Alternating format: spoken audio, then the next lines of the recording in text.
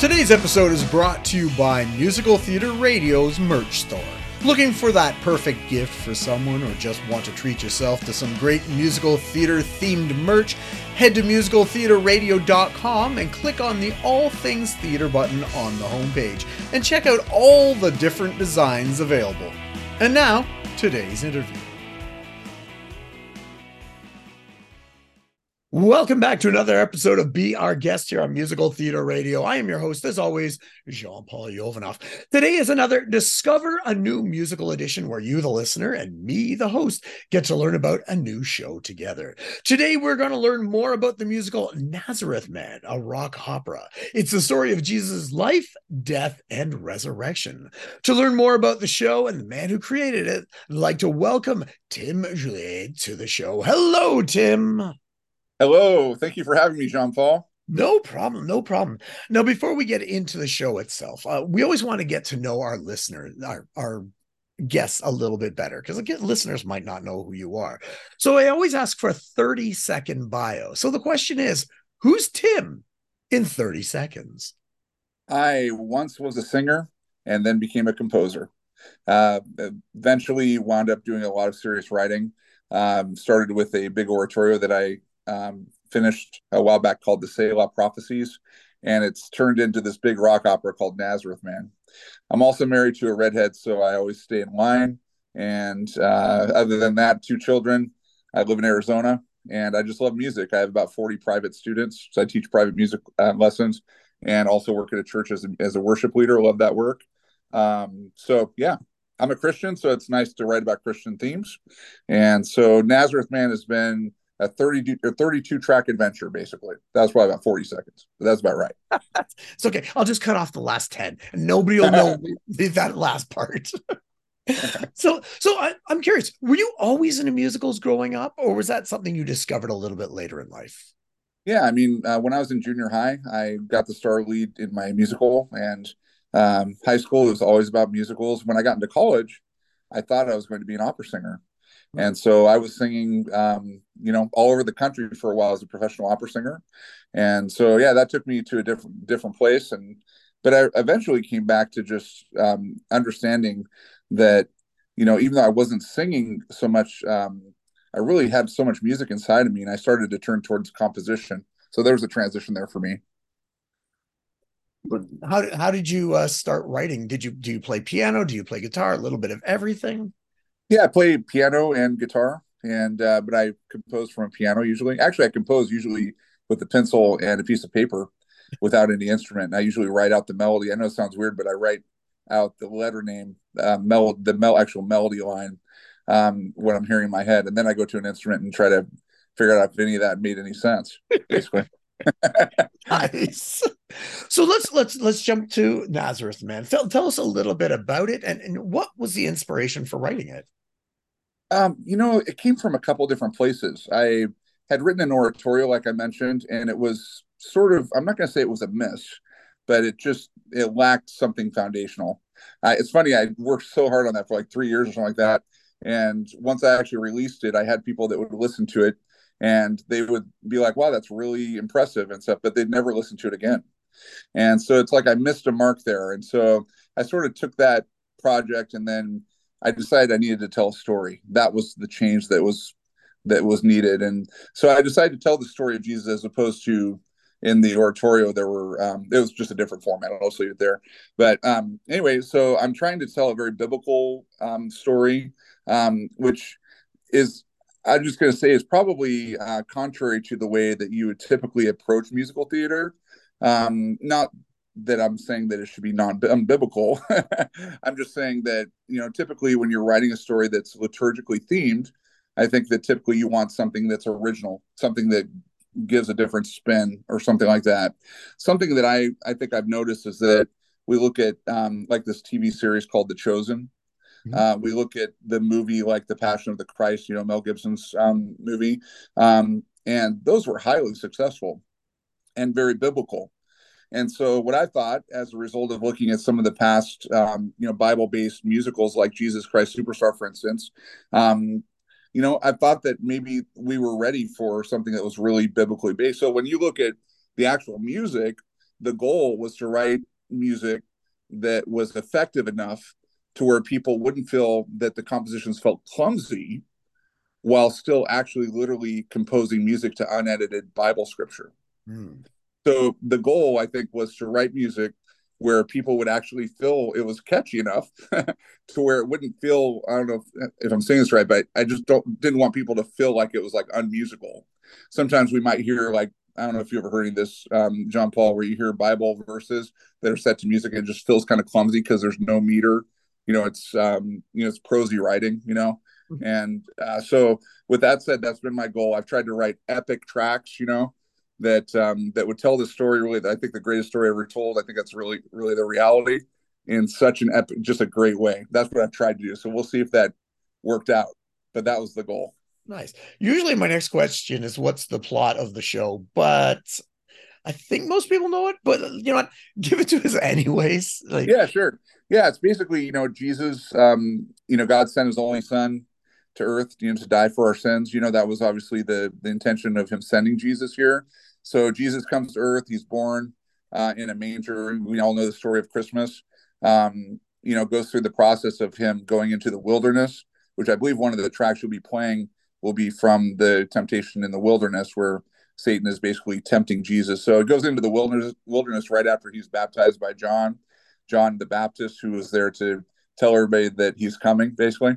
And so Jesus goes through this process in his ministry where he turns water into wine, he heals lepers, he goes through the process of, I think, demonstrating what true love really is, and which leads to the cross, which I think that the greatest love that we can show anybody is when we give our life for our friends. It's something that's stated in the Bible. So that's what he did for us. He gave his life for us on the cross.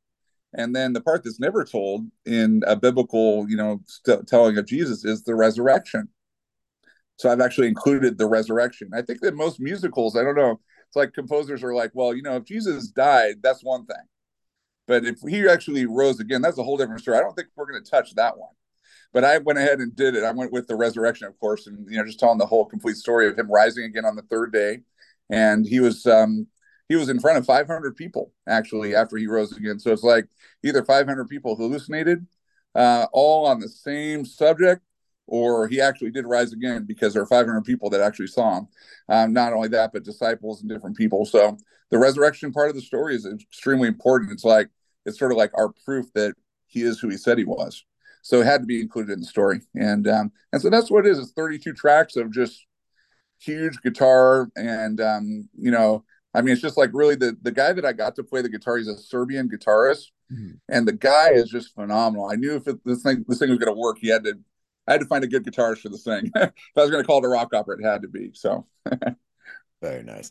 So did you find it easy to compose this music? Was there certain songs that, just flowed out of you? And were there which songs, you just sat there and went, how am I going to figure this out?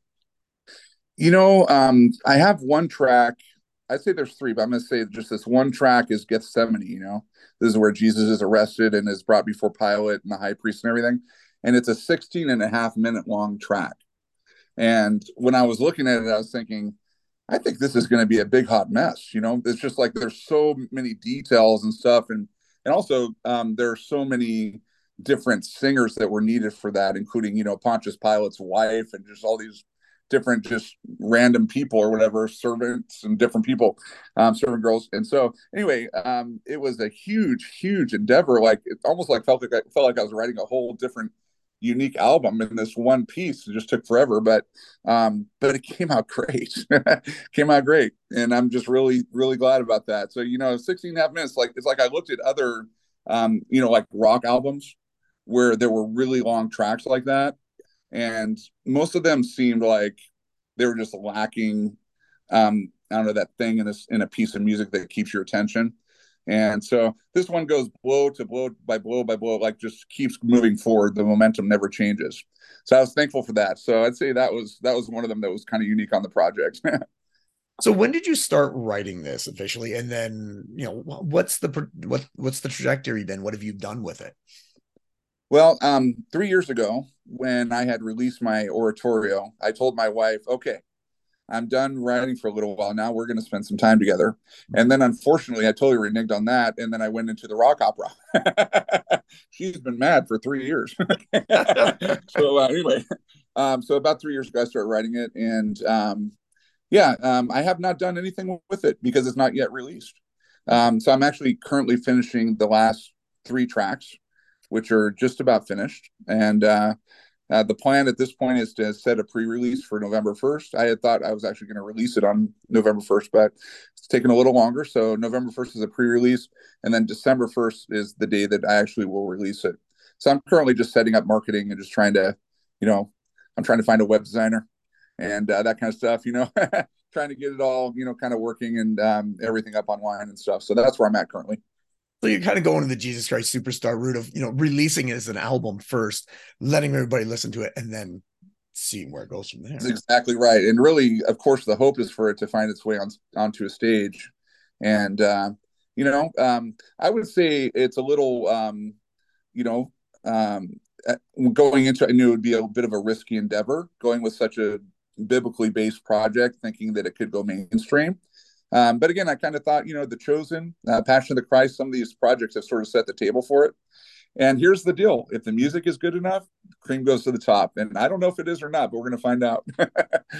And that's 100% true.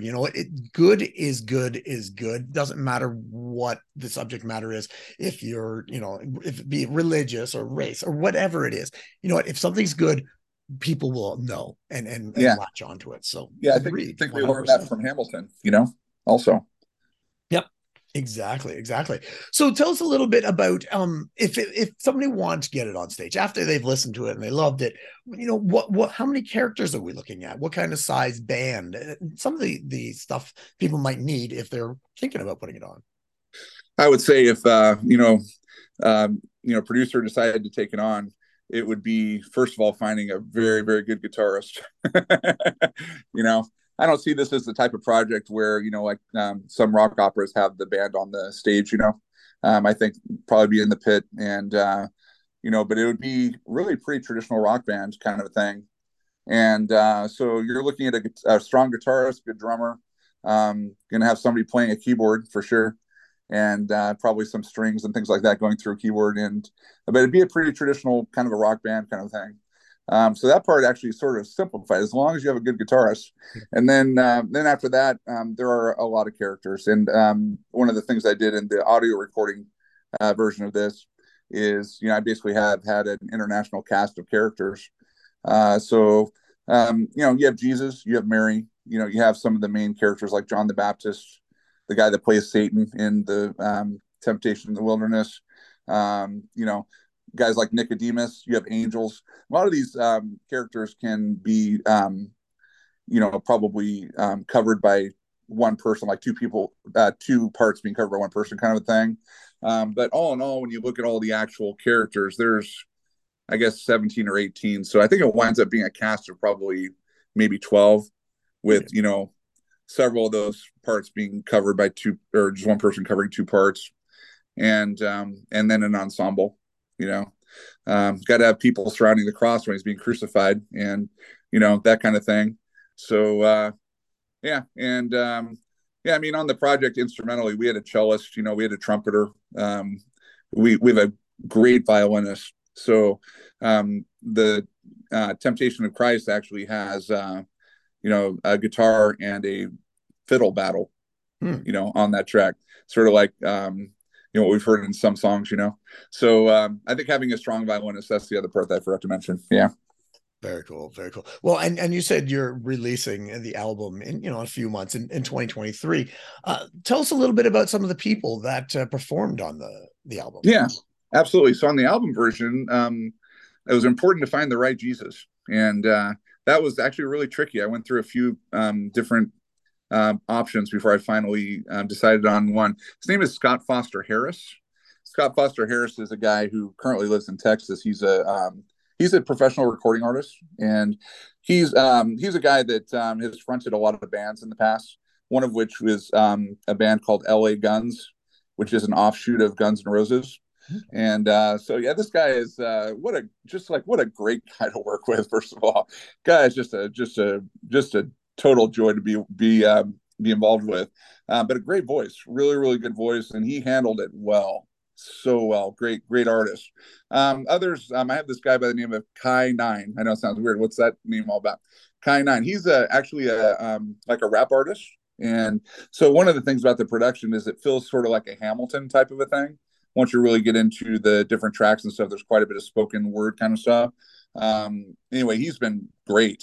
There's an artist by the name of Abby Parker. She's also one of the other narrators. There's a male and a female narration part, which is either sung or rapped or whatever. But Abby Parker was one of the lead singers for a group called I Am They, which is a Grammy-nominated Dove Award-winning band that is no longer working. But they had kind of a nice run out there for a while, some great songs. But anyway, she's a great singer, and she did great with that. I don't know, Mary, like the part of Mary was done by a woman in Ecuador. By the name of Carolina Padron. She's a recording artist there. So as I go through the list, which I'll stop with that one, I'll just tell you, basically it's an international effort. There's a lot of people from the UK that were involved. My drummer's actually from UK. All over the place. Philippines. Pontius Pilot's from Philippines.